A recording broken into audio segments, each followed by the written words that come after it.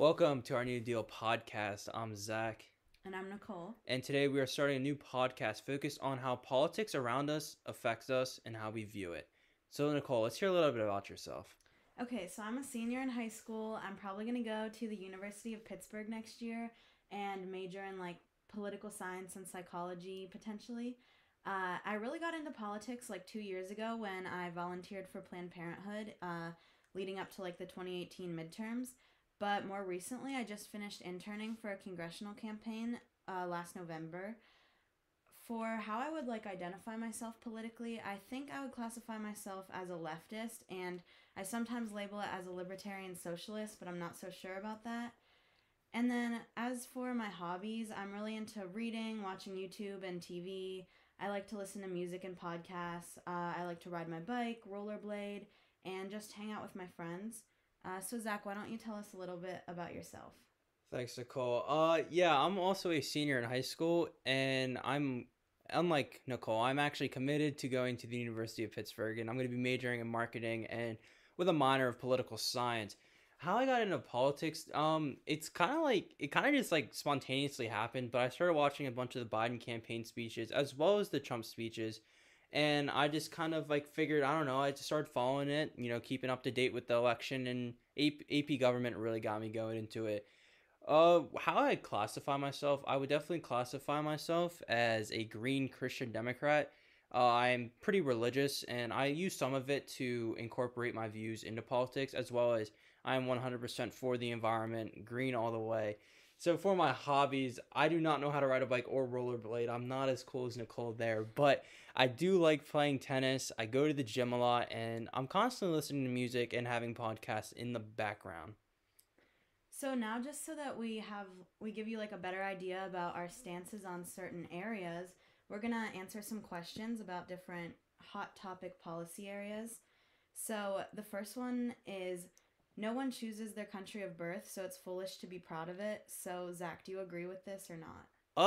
When it comes to that, I actually do agree, but I'm kind of understanding. I understand people are for their country, the nationalism, all the roots behind it, but sometimes people just take it a little too far and saying how this country is better than another. I think the main focus is that all countries should come together and cooperate and make this world a better place.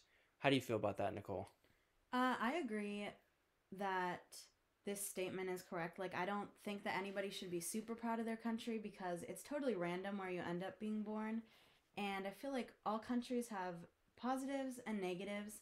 And I just think it's weird how excited people get about saying their country's the best and stuff because I think it's totally random where you end up living. So Yeah, no, I definitely agree with your points there. So I'm going to ask you a question, Nicole.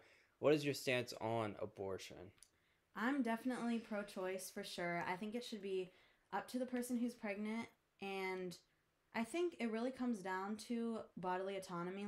That's a huge thing in the Constitution that you can't force anyone to do anything with their body. So I think it should ultimately be the woman's choice whether they want to have the baby or not. Yeah, I agree.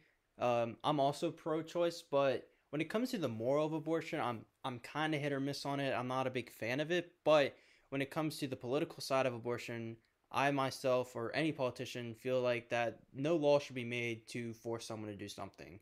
And it goes for women, men, all people, does not matter. So when it comes to being pro-choice, yes, I am pro-choice, but my stance on abortion, it's hit or miss. I haven't done enough research into that. So, should the government increase environmental regulations to prevent climate change? So this is definitely one I think we're both more passionate about. I think for sure the environment is really the most important issue right now. It's the biggest threat that's looming ahead of us. So I think it's something that we should really be focusing on. Um, so I think that the government needs to be so much more aggressive than they already are about the environmental protections because really, in my opinion, they're focusing way too much on the economy, but there won't be an economy if the earth is uninhabitable because of climate change. So I feel like the climate should be our biggest focus right now, and we should really, I don't know, pull out all the stops to make sure that we're on the right track to reducing climate change. Yeah, you're right. I'm 100% passionate about the climate, the environment, all of the above. And I do think climate change is a hot topic and is my most prominent issue. One figure I want to look at was 2019 was the second warmest year on record recorded, and we have so many years behind that. And I think knowing that right now we already have the second warmest year, it's only going to go up for there.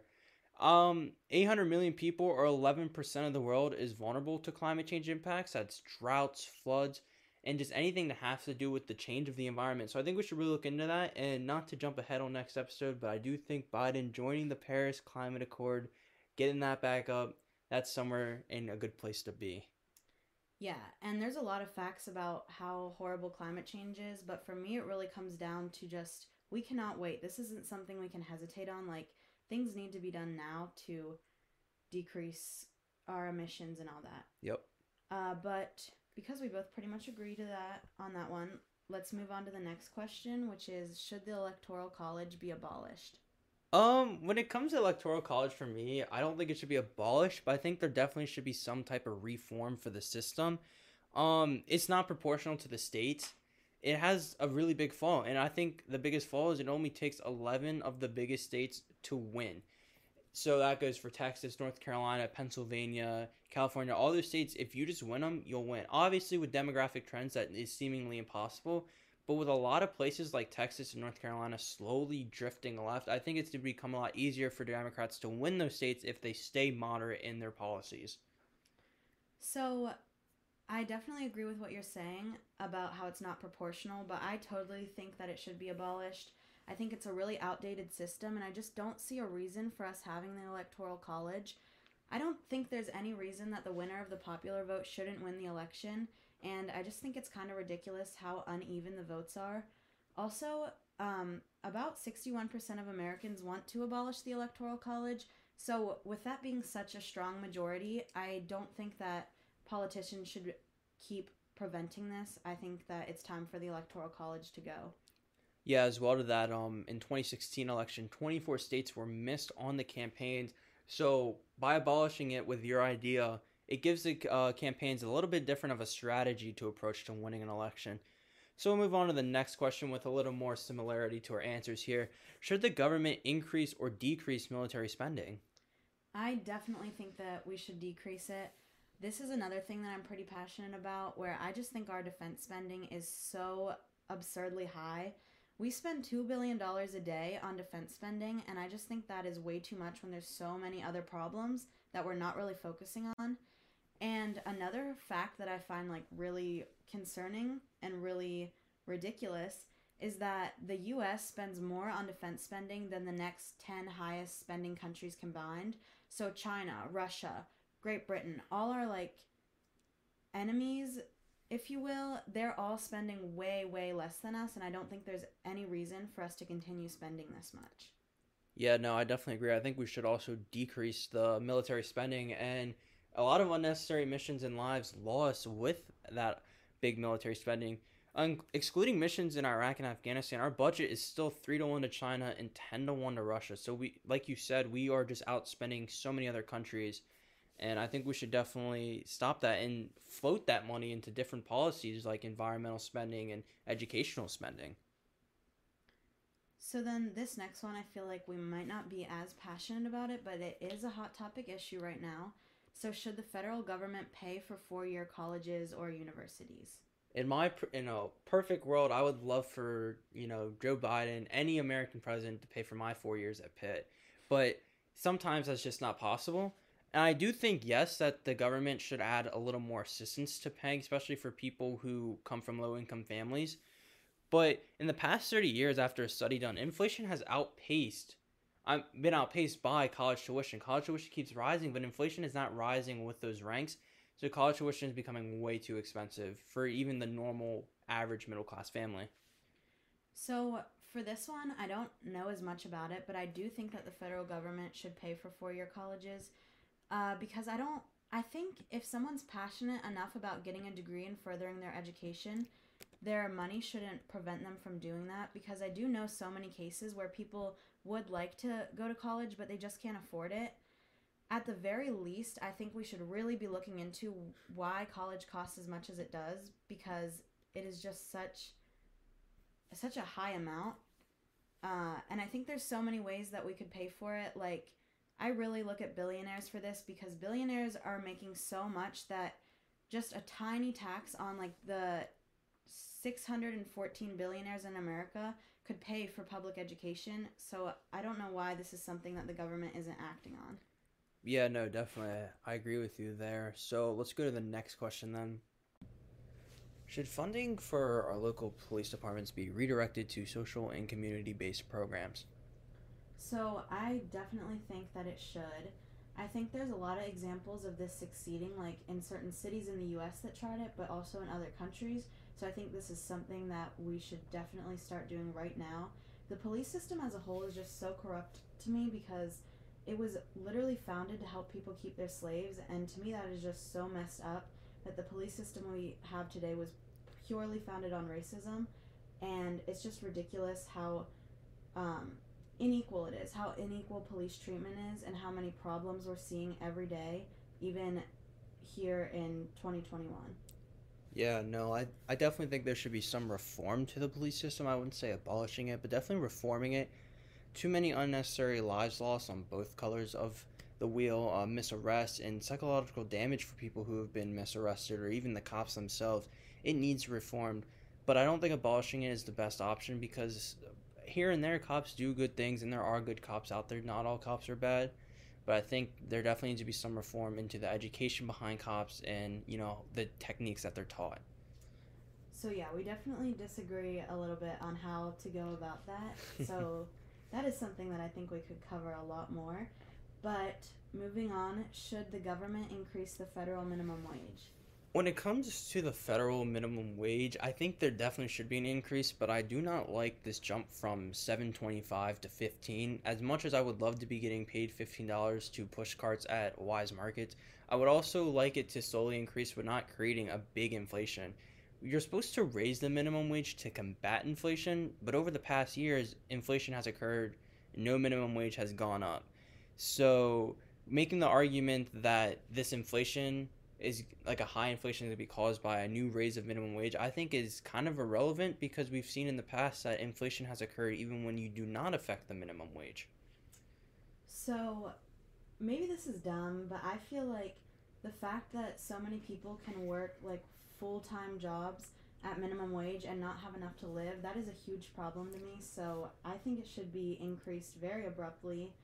And just based on how minimum wage has been increasing since its start, it should be way higher than it is right now. Like, it has barely increased in the past several decades, and I think that's a really big problem. I think that the whole idea of the minimum wage is that if somebody's working a 40-hour week, minimum wage should be enough for them to survive. They shouldn't have to worry about, making their paychecks cover everything. It should be a living wage. So I think it needs to increase by a lot and very immediately. Nice. So while we're staying on for our last question, we'll stay on the topic of the economy. Do you think the US should raise taxes on the rich, the top 1% in America? Absolutely. I think that the taxes on the top 1% and billionaires and all those people, it's way, way too low. I think that billionaires shouldn't even exist. I know that might be like a little controversial, but billionaires could not exist without exploiting workers who literally make the profit for them. And I don't think anybody needs that much money. Like, nobody needs to have billions of dollars, almost trillions, for like Elon Musk and Jeff Bezos, when there are people that are living on the streets, like people who are dying because they don't have enough money. Uh, and also, billionaires are actually taxed less than the average American. But if we just tax them like a higher amount, they could pay for so many social programs and solve so many problems that we're really struggling with right now in the US. Yeah, to kind of combat that, it's kind of a weird point here, but I kind of think the 37% top tax bracket is seemingly fine where it is now, but I believe like there's so many loopholes and ways to get away with legal fraud, I put that in quotations, when filing your taxes, that it makes it so people like Donald Trump only have to pay $700 in taxes according to his tax return form. Yeah, I think there's way too many loopholes. I would have to look more into it, but I really doubt that any billionaires are actually paying 37%. And I just think it's so absurd that there's such a great amount of wealth inequality in the US. But again, that's a topic that we could talk about for a lot of time another day. So, those are basically all the policy questions that we're going to talk about today. We clearly both have our ideas about what the US should be doing, how we should be addressing problems, but I think it's going to be interesting to see how how the Biden administration attacks these really hot topic policy issues. So that's something that we're going to be looking at in the coming months, weeks, years, whatever. Yeah, thank you for listening to our New Deal podcast. I'm Zach. And I'm Nicole. And make sure you tune in for our next episode.